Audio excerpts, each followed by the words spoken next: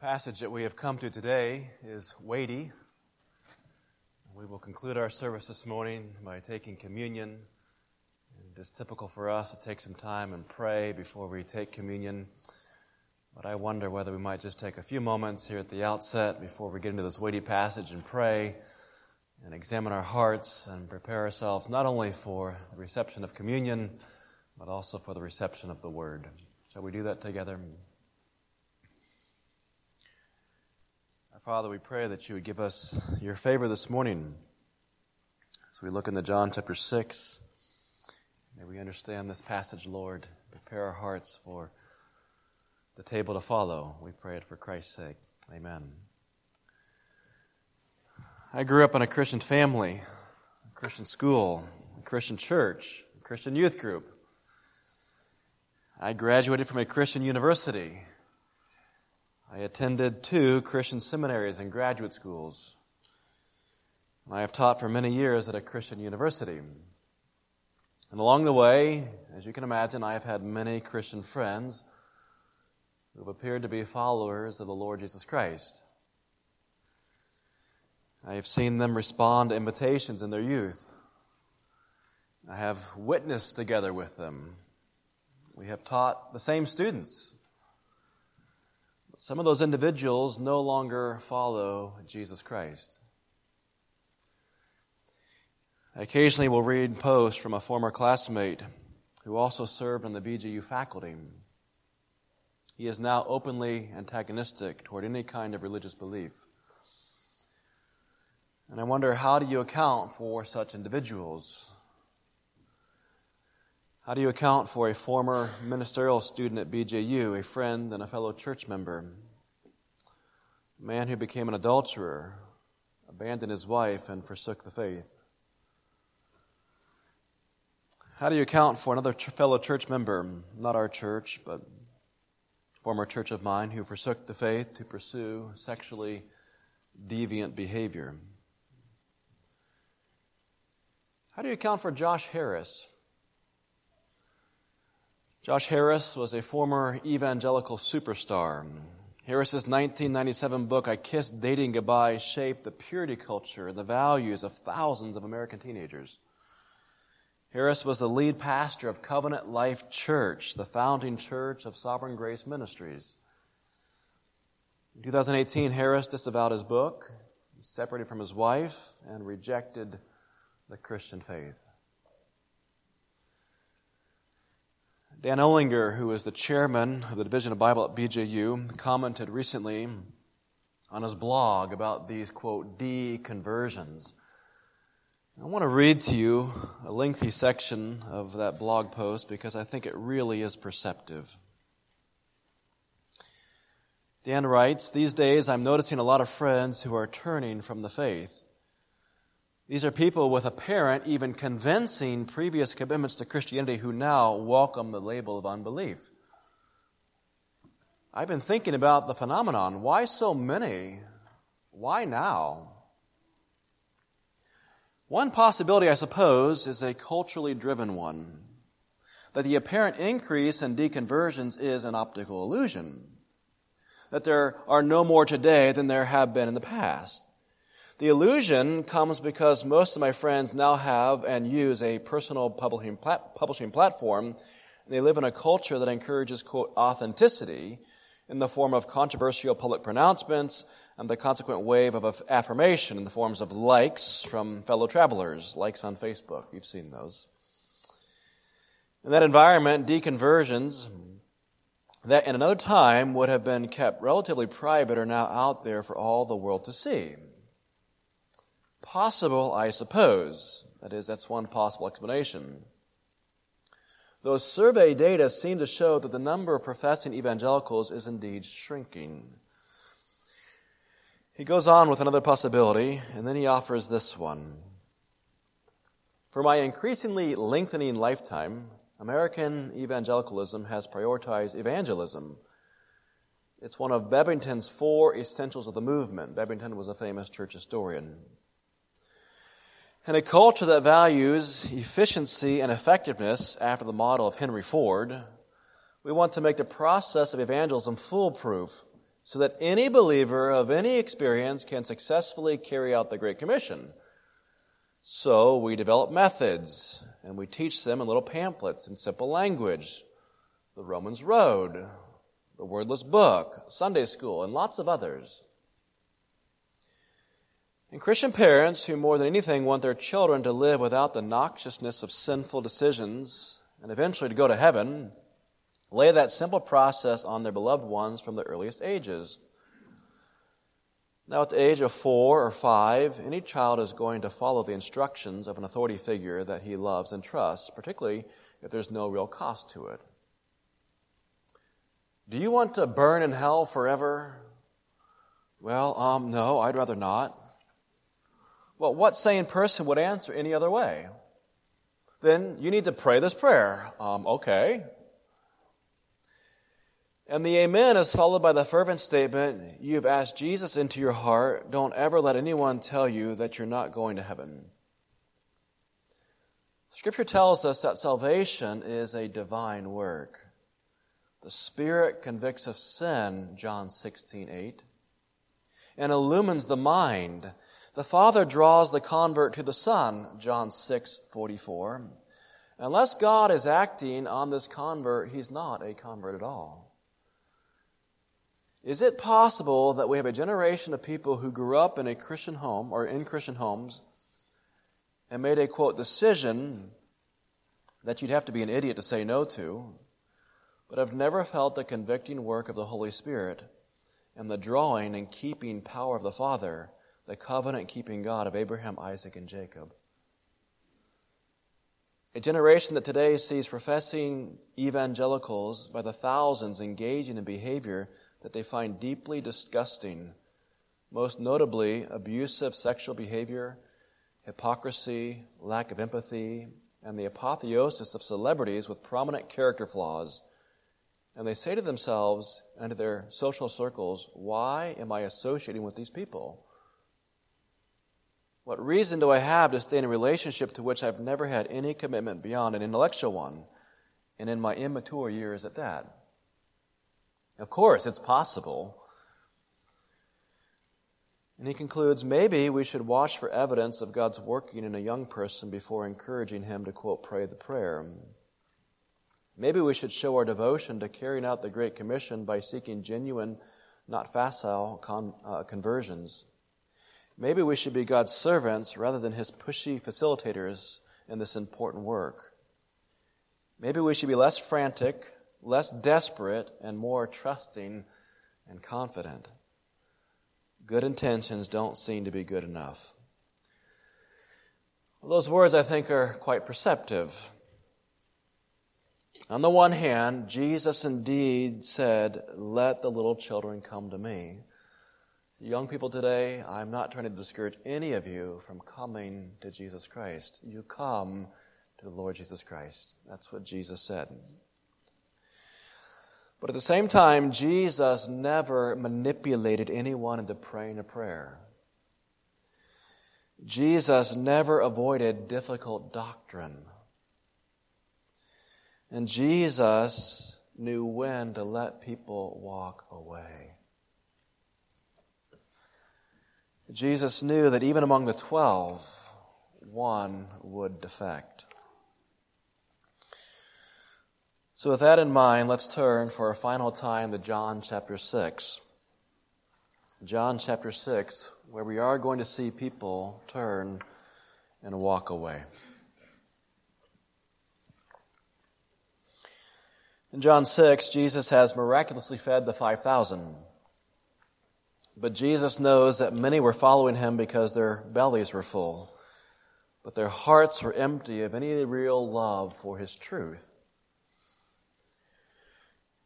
When the Jews asked him to perform another miracle a mere 24 hours after multiplying the loaves and the fish, Jesus refused.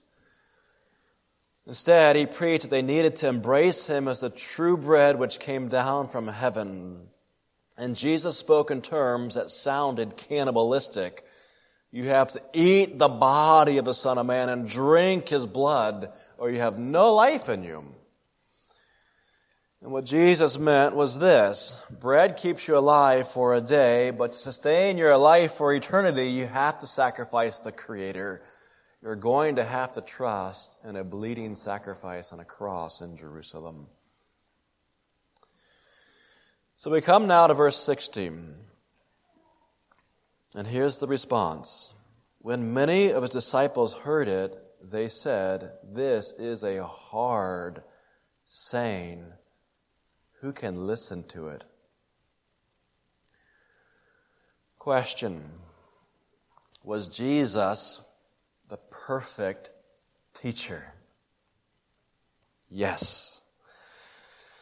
Did Jesus ever say anything amiss? No. Jesus spoke the exact words of the Father. You would not change a syllable of a single sermon that Jesus ever preached. I am currently in my 17th year of teaching, and I am constantly going back and trying to improve my teaching. From time to time, I've gone back to sermons that I've preached, and I've said, why did I say it that way? That doesn't make any sense. That wasn't clear. Well, that can be improved. I spoke on a panel this last week, and immediately after, 2 faculty members came up, and I said, did I say something confusing there? Would you have said that a different way? Could I have worded that better? I was really troubled by something I said. Well, friends, Jesus never, ever had that experience. Jesus never regretted a single word that he preached. And what that means is that Jesus deliberately said things that were difficult for people to understand and digest. This is a hard saying. Who can listen to it? Does Jesus sometimes call us to preach difficult messages that people will not understand? The answer is yes. God told Isaiah to go preach, saying, quote, "Keep on hearing, but do not understand. Keep on seeing, but do not perceive." Well, that sounds like a dismal preaching assignment to me. So Isaiah asked, "How long, O Lord? How long I got to preach like that?" And God responds, "Until cities lie waste without inhabitant, and houses without people, and the land is a desolate waste, and the Lord removes people far away." Just keep on preaching. They will not understand. So God does indeed call us to preach the gospel into all the world, even when the world refuses to hear or to listen. And friends, Jesus experienced that same rejection. And so now in verse 61, far from retracting a single word, Jesus just presses on. But Jesus, knowing in himself that his disciples were grumbling about this, said to them, "Do you take offense at this?" Jesus knew the words he spoke were actually offensive. Jesus is not a bully trying to pick a fight with his words. However, Jesus never dilutes his message. If it offended people, well then so be it. Let it offend. I don't think I have to tell you that we live in a world where people are very eager to take offense. You make one false statement and you are branded a racist, a homophobe, a chauvinist for life. Social media is vicious. Cancel culture just waits out there like a crouching tiger waiting to pounce and destroy anybody and everybody. It never forgives. It never considers the context. It never grants the benefit of the doubt. The fact is, we live in a culture where you can believe whatever you want to believe in the interior recesses of your heart, but the cardinal sin, the unpardonable sin, the blasphemy of the spirit of our age is to ever offend anyone. You're not allowed to do that. I'm afraid that Jesus would have been canceled on social media long ago in our culture. He was not afraid to speak truth even when it proved offensive to people. Would you notice also in verse 61 the word disciple? John's use of the term helps us understand the problem of deconversion that Dr. Olinger was writing about. When we use the term disciple, we often refer to a committed, born-again, faith-filled follower of Jesus Christ. We use that synonymously with salvation. If you've been born again, then you're a disciple. But that actually is not how John is using the term here in this context. Here it refers to someone who follows Jesus without fully committing. They follow because their bellies are full, but they have reservations about truly embracing his teaching. To borrow from Jesus' own illustration, a disciple is someone who is seed that has fallen in the rocky ground or into the weeds. He appears to spring up to life, but the withering heat of the sun or the rapid growth of the surrounding weeds just come along and choke out that life. That's exactly what Dr. Ollinger was talking about on his blog.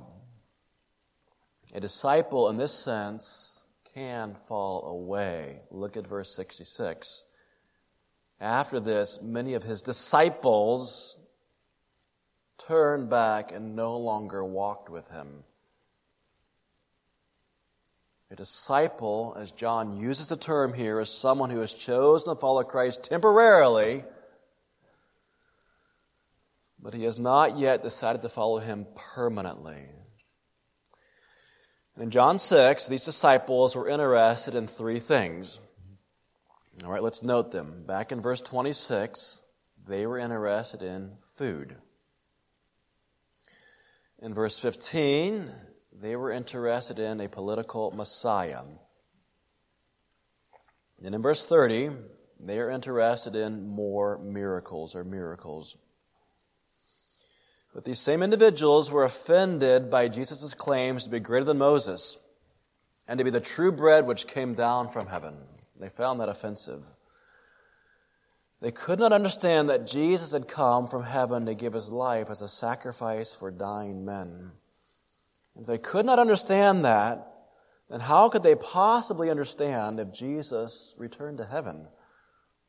And that's the next question that Jesus asked in verse 62. Then what if you see the Son of Man ascending to where he was before? Jesus asked, if you don't believe I came out of heaven, how will you believe if I ascend back to heaven? Now we know that Jesus' ascent to heaven came first by way of the cross. He was lifted up first on a cruel instrument of torture. And the world thought the crucifixion was the end of Jesus' messianic claims. In fact, the crucifixion was merely the beginning of Jesus' exaltation, an exaltation culminating with his ascension, the ascension of his resurrected humanity right up to the throne of heaven. But if the Jews are offended by Jesus' teaching, how much more will they be offended by his crucifixion? That's still to come. Who would have dreamed of such a path to exaltation? Through a cross? We come now to verses 63 through 65.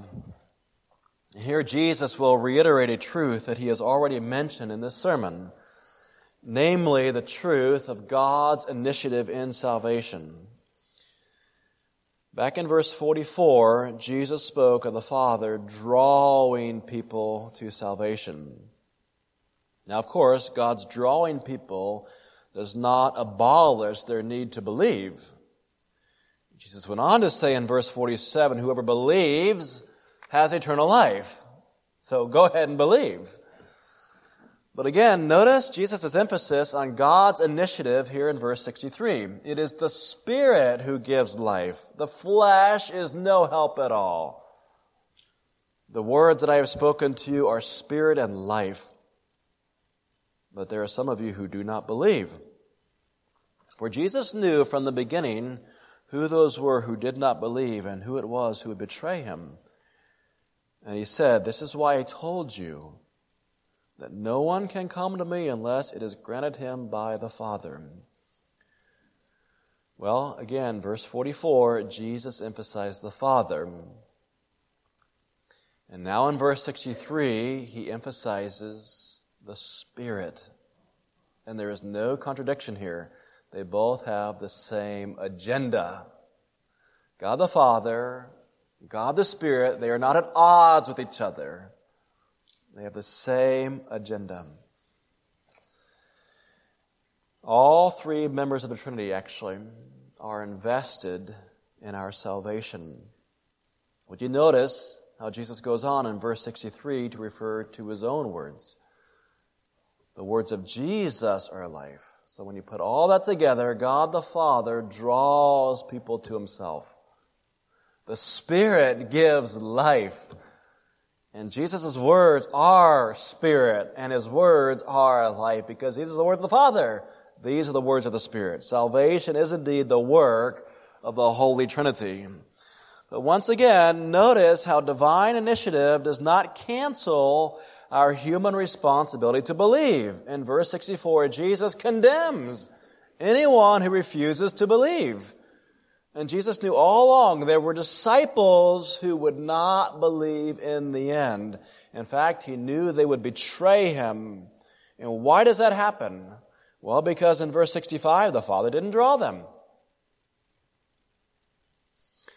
I will not at this point rehearse an earlier sermon except to say that the Bible simultaneously teaches divine sovereignty and human responsibility. The Father must draw, and the sinner must believe. God's sovereignty and human salvation overrides our inability to come to him with perfect repentance, or perfect love, or even perfect faith. God gave us to Jesus. God draws us to himself. The Spirit gives us life. And that, friends, ought to be a source of everlasting reassurance for us. God is involved in your salvation. Nevertheless, God commands us to believe. And if you're perplexed by all this, then simply focus on God's command. Here's God's command to you. Believe. Believe. It is not your job to figure out whom the Father is drawing at any given moment. Your job is to believe. Look back at verse 47. Truly, I say to you, whoever believes, whoever you are, believe, and you have eternal life. And look at verse 64. Jesus condemns those who do not believe. So what's your job? Not to figure out what the Trinity is up to. Your job is to believe. And so at this point, we have clearly reached a decision point. Will you believe? Why are the Jews coming to Jesus? Are they going to believe? Why are you coming? Friends, are you coming to Jesus for food?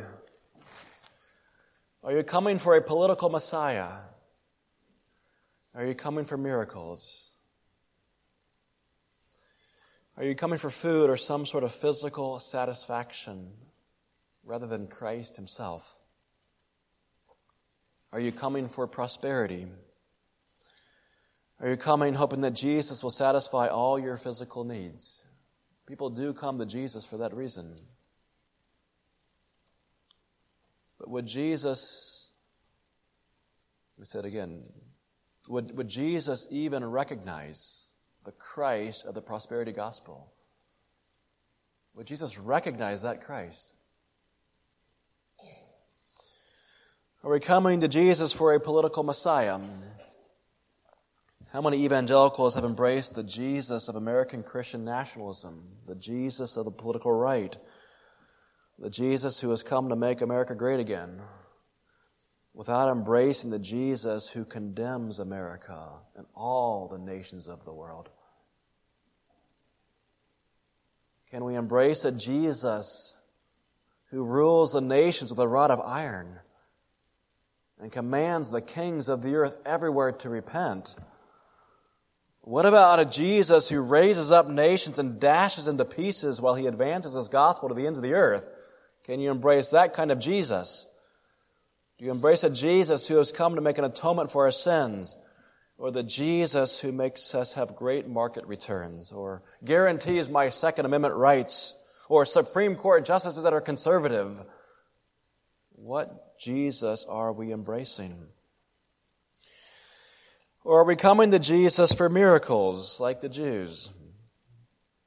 Many in the charismatic movement demand signs and wonders. True salvation, many believe, must be authenticated by miraculous experiences. And if I can really draw out the application, The Jews seem to have this sort of entertainment-driven focus on miracles. What I mean is they want a display of power. Show us the power. Show us a sign. And how about our American addiction to the entertainment industry? There is a huge entertainment industry in Christianity. And I fear that some Christians get caught up in the emotion of a concert without ever embracing the gospel of repentance. How well would Jesus' discourse in John 6 go over at a Christian concert? How would it be received in Joel Osteen's church? Well, how was it received in the first century context? Let's read verses 66 to 71 to get our answer. After this, many of his disciples turned back and no longer walked with him. So Jesus said to the 12, "Do you want to go away as well?" Simon Peter answered him, "Lord, to whom shall we go? You have the words of eternal life. And we have believed and have come to know that you are the Holy One of God." Jesus answered them, "Did I not choose you, the 12? And yet one of you is a devil." He spoke of Judas, the son of Simon Iscariot, for he, one of the 12, was going to betray him. Well, this paragraph suggests that Jesus' crowds dwindled significantly. Let me give you 3 reasons why I'm saying that. First of all, notice the word many in verse 66. Many walked away from Jesus. That is not a few. Many. Now, we're not told how many erstwhile disciples actually left, but it was a significant number. And Jesus let them walk away. Second, Jesus' sudden emphasis on the 12 suggests that not many were left. There is this great defection that occurs. He fed thousands. This great defection occurs, so now Jesus turns abruptly to his most loyal followers and wonders aloud whether even his own will fall away. It reads as if not many are still standing around. Of course, Peter pipes up claiming the disciples could not possibly defect. There's no way. But Jesus knew that even among his disciples, one would fall away and betray him. The third reason I'm saying that many people left, fell away, concerns the chronological situation of this text. And I need to develop this. We need to spend a little time just thinking our way through this to get Jesus situated in his ministry. Where is Jesus at this point in John chapter 6? Well, when you harmonize the 4 Gospels, a clearer picture emerges. And I'll just focus for the moment on Matthew. Maybe you're more familiar with it because we spent 3 years working through it. If you recall, Matthew's Gospel splits in half, right down the middle. All right? In the first half of Matthew, Jesus goes all around Galilee, preaching the gospel of his kingdom. Jesus also healed anyone and everyone who came to him throughout all Galilee. We have examples of him healing the old and the young, Jews and Gentiles, men and women, upper class and lower class, those with severe afflictions and those with minor afflictions. B.B. Warfield wondered whether there were any sick people left anywhere in Galilee because everybody just kept coming to get healed. It's a perceptive question. Well, after this spectacular ministry throughout Galilee, are people still believing?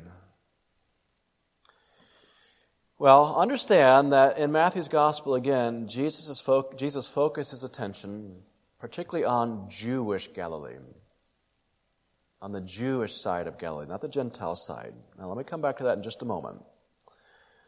In Matthew 16, where we come to the middle of Matthew's Gospel, Jesus takes his disciples north out of Galilee to a place called Caesarea Philippi. And there he puts a question to them. Who am I? And Peter answers correctly, "Thou art the Christ, the Son of a living God." And from that point forward, Matthew's gospel just reorients away from Galilee towards Jerusalem. And Jesus reveals for the first time that he will suffer many things, that he will die in Jerusalem, and then he will be raised again after 3 days. And Peter cannot tolerate the thought, this will never happen to you. Get behind me, Satan. Well, from Caesarea Philippi, Jesus journeyed back through Galilee, but he is on the long road to Jerusalem where he will be rejected by the nation and crucified. All right? So where does John 6 fit into all that? Well, again, Matthew's gospel tells us that Jesus concentrated his efforts in Galilee, but in particular on Jewish Galilee. Once the Jews rejected him, Jesus turned briefly to Gentile Galilee. In Matthew 11, Jesus pronounced woes upon the Jewish cities of Chorazin, Bethsaida, and Capernaum for failing to embrace his many miracles. And then Matthew and Mark also tells us after that, Jesus fed the 5,000. So he's condemning the cities for failing to embrace him, and then he feeds the 5,000, and then afterward, he ventures into the Gentile regions of Galilee. And there he heals a Canaanite woman who describes herself as a dog, unfit to come to the master's table. Jesus goes into the Decapolis region of Galilee. This is a Gentile region. And Jesus then proceeds to feed the 4,000. And those 4,000, if you look at all four Gospels, if you put that all together, the 4,000 were a Gentile crowd, not a Jewish crowd. So, after briefly ministering into the Gentiles, Jesus at that point turns north and he goes to Caesarea Philippi where Peter makes his confession. And then Jesus just sets his face on Jerusalem. Now put all that together. All right, Jesus, John 6, feeds the 5,000 at the end of a long ministry campaign through the Jewish regions of Galilee. He has healed, he has preached, and he has even commissioned his 12 to go out and to heal and to preach also. But Jesus knows that Jewish Galilee has largely rejected him. Now, of course, not all of them. Many of them are going to take him up at the city gate in Jerusalem at the triumphal entry. But Jesus knows that by and large, Jewish Galilee has rejected him. Chorazin, Bethsaida, these cities have already turned. That's the point when Jesus gives the bread of life discourse. And that's the point at which these people then turn and walk away. And Jesus then goes into the Gentile regions.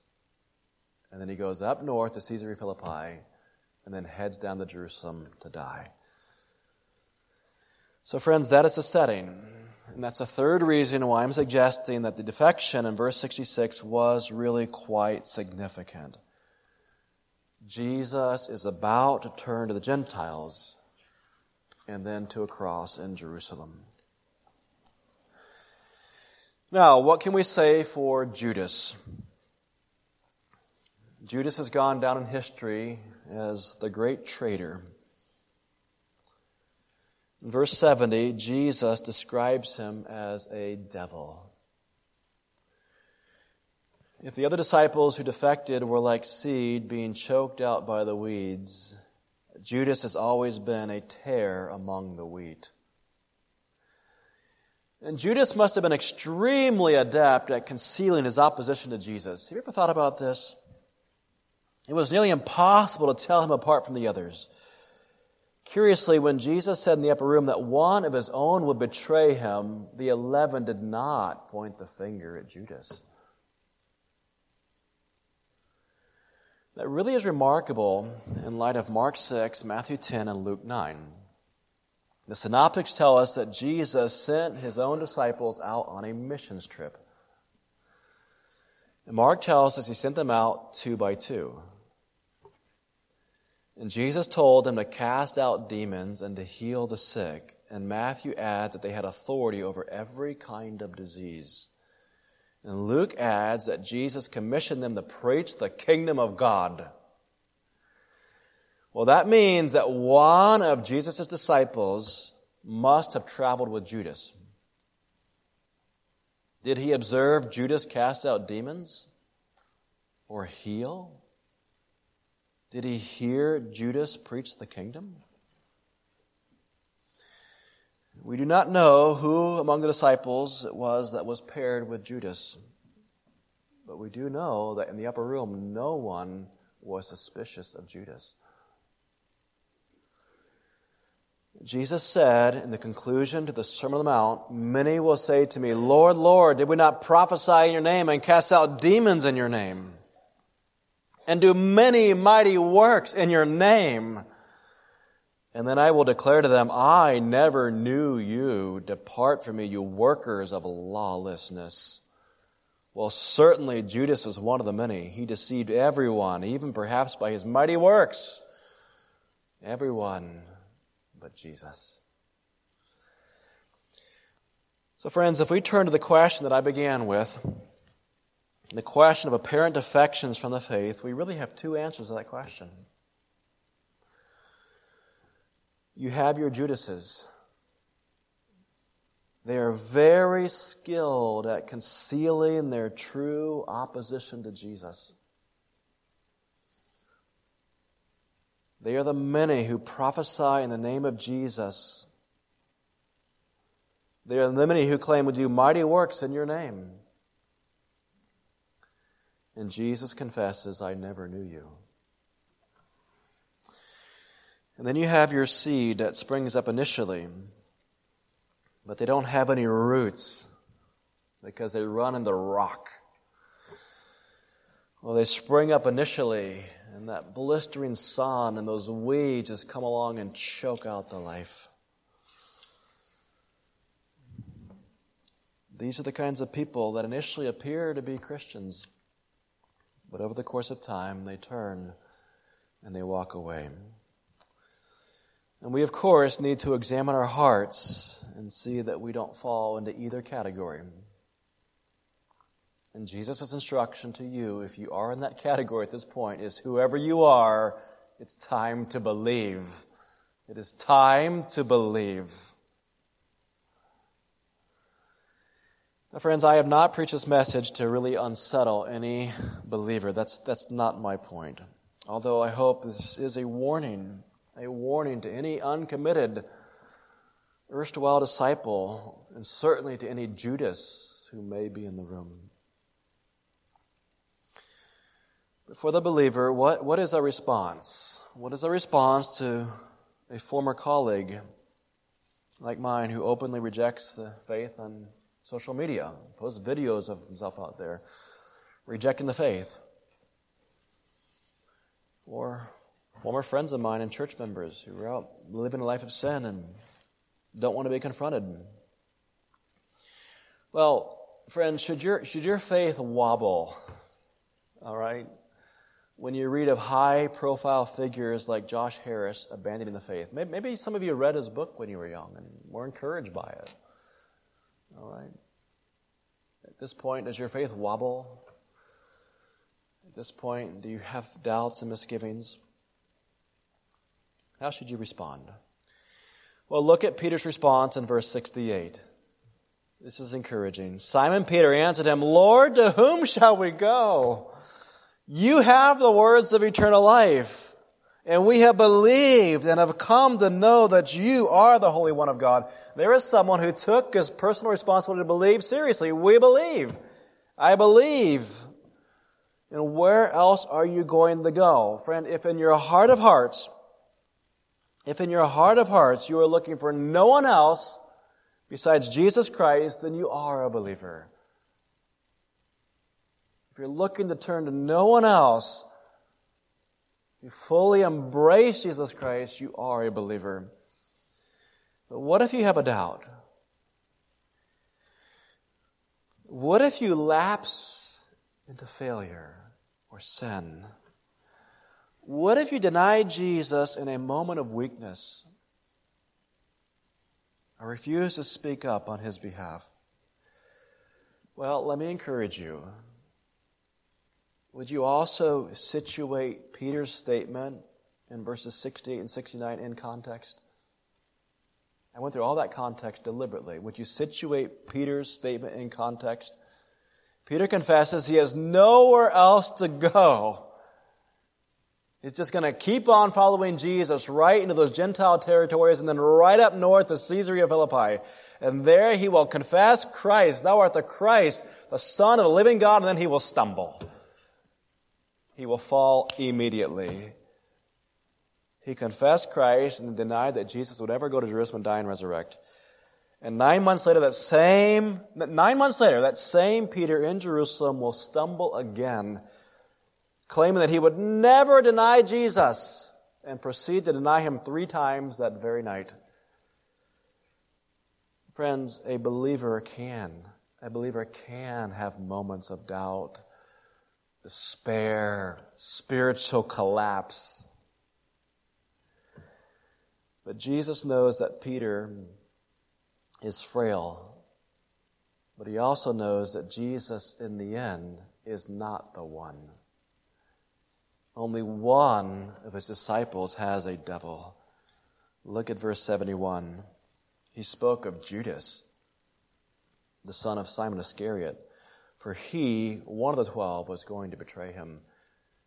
Jesus was not talking about Peter, even though Peter would really stumble and deny him 3 times in the night.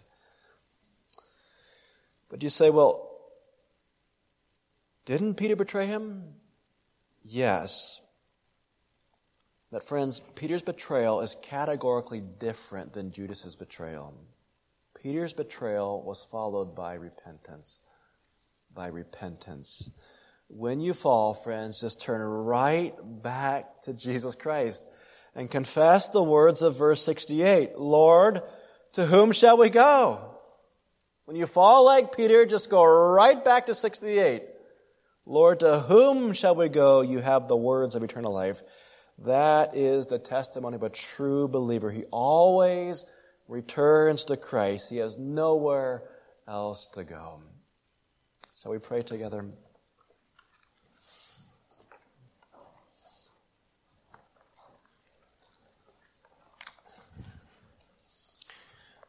As we prepare for communion, it really would be appropriate for us at this point, every last one of us who is a believer, to just reaffirm our faith in Christ. Can you do that? Just reaffirm, Christ, I have nowhere else to go.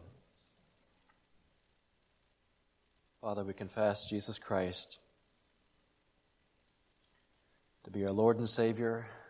We confess Him,